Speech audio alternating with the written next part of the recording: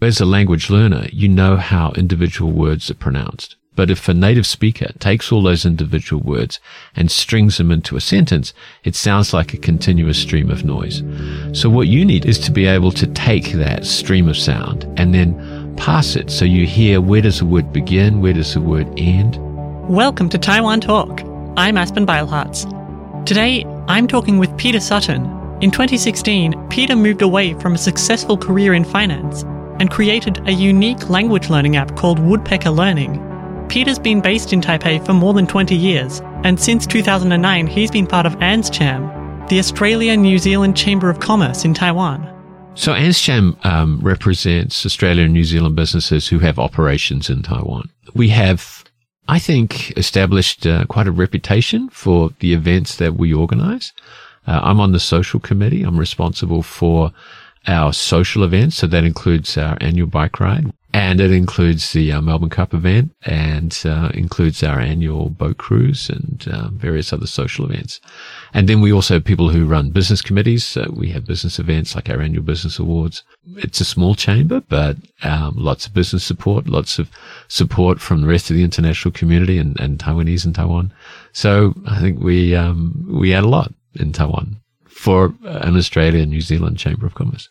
Of course, you can't have business without communication, especially in an international environment. So it's no wonder that opportunities to network and create connections underpin so much of what the Chamber does. It's about networking. It's about meeting other people who are in the same industry or same country.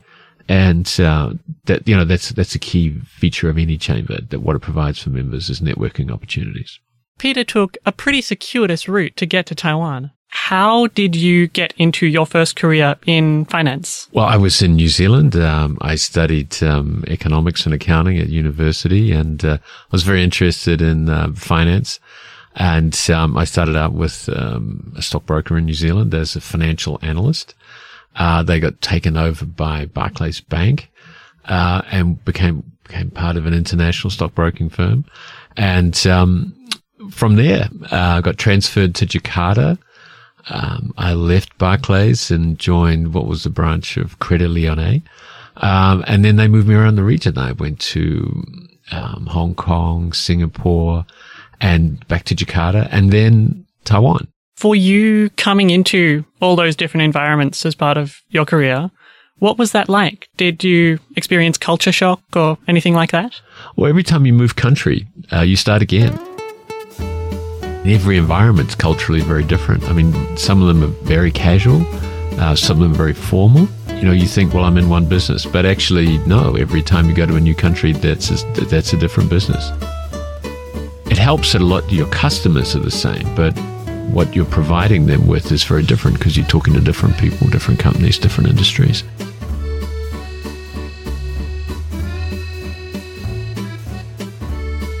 You just get used to it. And it's a competitive environment. So every year there are surveys and you see what's your ranking relative to everyone else, and you think about what they're doing and what you need to do to be competitive. You do it. So every 3 or 4 years I would have to begin from the beginning. And I got used to that, beginning from the beginning. And I think I'm quite good at it. So I've done it a lot. And I haven't had to begin from the beginning for about 5 years, so that's good. He says that now. But putting down roots brought its own challenges.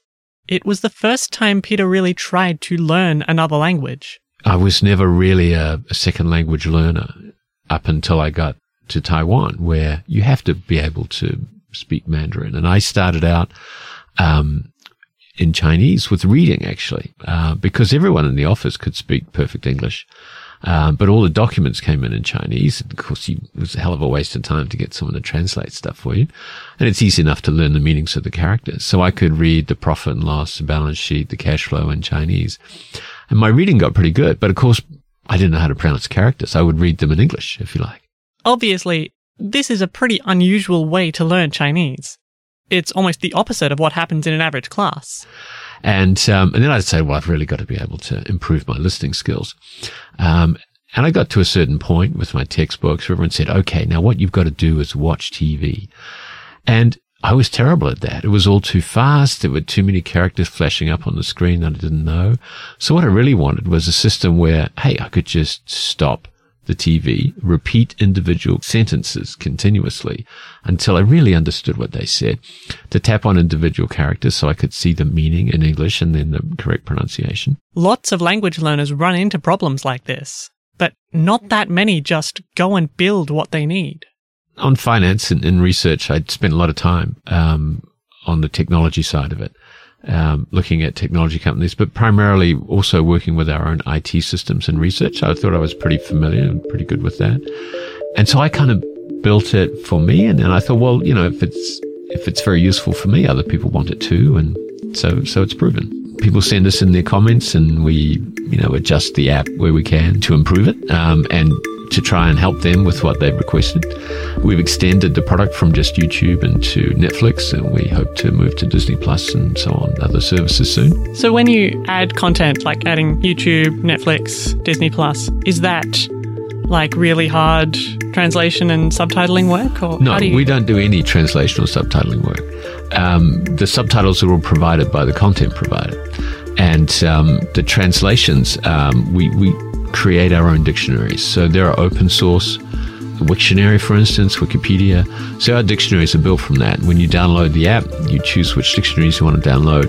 And then there are many phrases. So it's not just individual words, but also lots of phrases and idioms, all that kind of thing, also in there. So we integrate someone else's video service with a different layout. So the subtitles are shown below.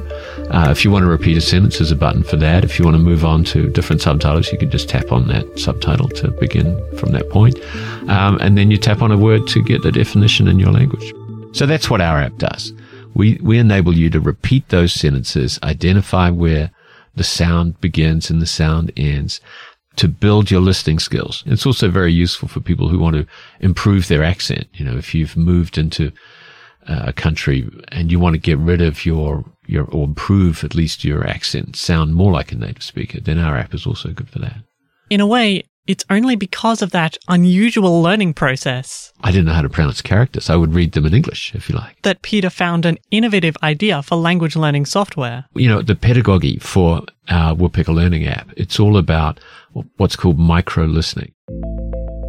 So as a language learner, you know how individual words are pronounced. But if a native speaker takes all those individual words and strings them into a sentence, it sounds like a continuous stream of noise.